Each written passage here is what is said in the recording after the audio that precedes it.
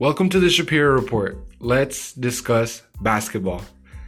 In a nice preseason game, Derrick Rose and the Timberwolves defeated the Golden State Warriors 114-110. Some good performers were Luol Deng and Derrick Rose and Karl-Anthony Towns. Jeff Teague was guarded very well by Curry, but still the Timberwolves won the game when the two teams emptied their benches and the Timberwolves' young fellas got the job done. The Warriors have some fringe players of making the roster. Alfonzo McKinnie, number 28, 6'8" player from Wisconsin Green Bay, has already played 1 year and he's looking to make a mainstay as a Warrior. He has a good basketball body at 6'8".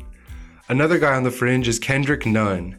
He went to college at Oakland of Michigan, and he is coming in as a rookie here. He's never played. Kendrick Nunn, he has good confidence, but he wasn't able to have a good game tonight.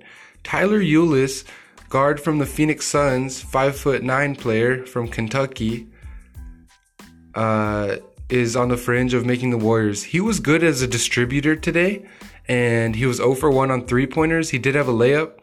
I like Tyler Ulis. However, there might be one too many chefs in the kitchen with the Warriors point guard rotation having 3 solid guys right now with Stephen Curry, Sean Livingston, and Quinn Cook. Let's discuss other players who are on the fringe. Mr. Marcus Derrickson came in automatic and on fire. He was able to hit some three-pointers. And if Marcus Derrickson looks like the front runner to be the roster at this point, other guys on the fringe are Daniel House Jr. from the Phoenix Suns, and he's 6'7" player. And he didn't really get a chance to play minutes today, so we could not see him integrated into the Warriors system as of yet. I like Daniel House Jr., and I think he has a crack at making the Warriors roster. Another guy to keep an eye on is Damian Lee. He does have a 2-way contract, so he's already signed up with the Warriors, and he'll be going back and forth with the G League team, the Santa Cruz Warriors, and the NBA affiliate Golden State Warriors, big team. So keep your eye on out for Alonzo McKinnie, Kendrick Nunn, Tyler Ulis, and Daniel House Jr. going to make the competition really stifling with Marcus Derrickson for those last Warriors roster spots. I like what I saw out of Marcus Derrickson. He came in the game and started spraying three-pointers.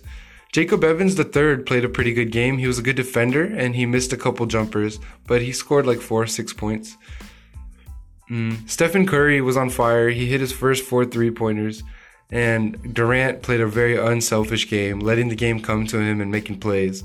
The Warriors were really unselfish, and they lost this game, but a lot of positives can be taken from the game. Good ball movement, good defense. I think with a little more continuity, the Warriors will be able to actually get a 10-point lead into a 20-point lead when they get more familiar. I was proud of the rebounding. I was proud of the fast break points. And if the Warriors can just get to the free throw line a little bit more, it'll serve them well. I did like the pace of play. Early on, the points were coming in bunches, and it was 95 points at the end of the third, more or less. So it was a great game. The Warriors lost. Stay tuned as the Warriors go to Seattle to take on the Sacramento Kings.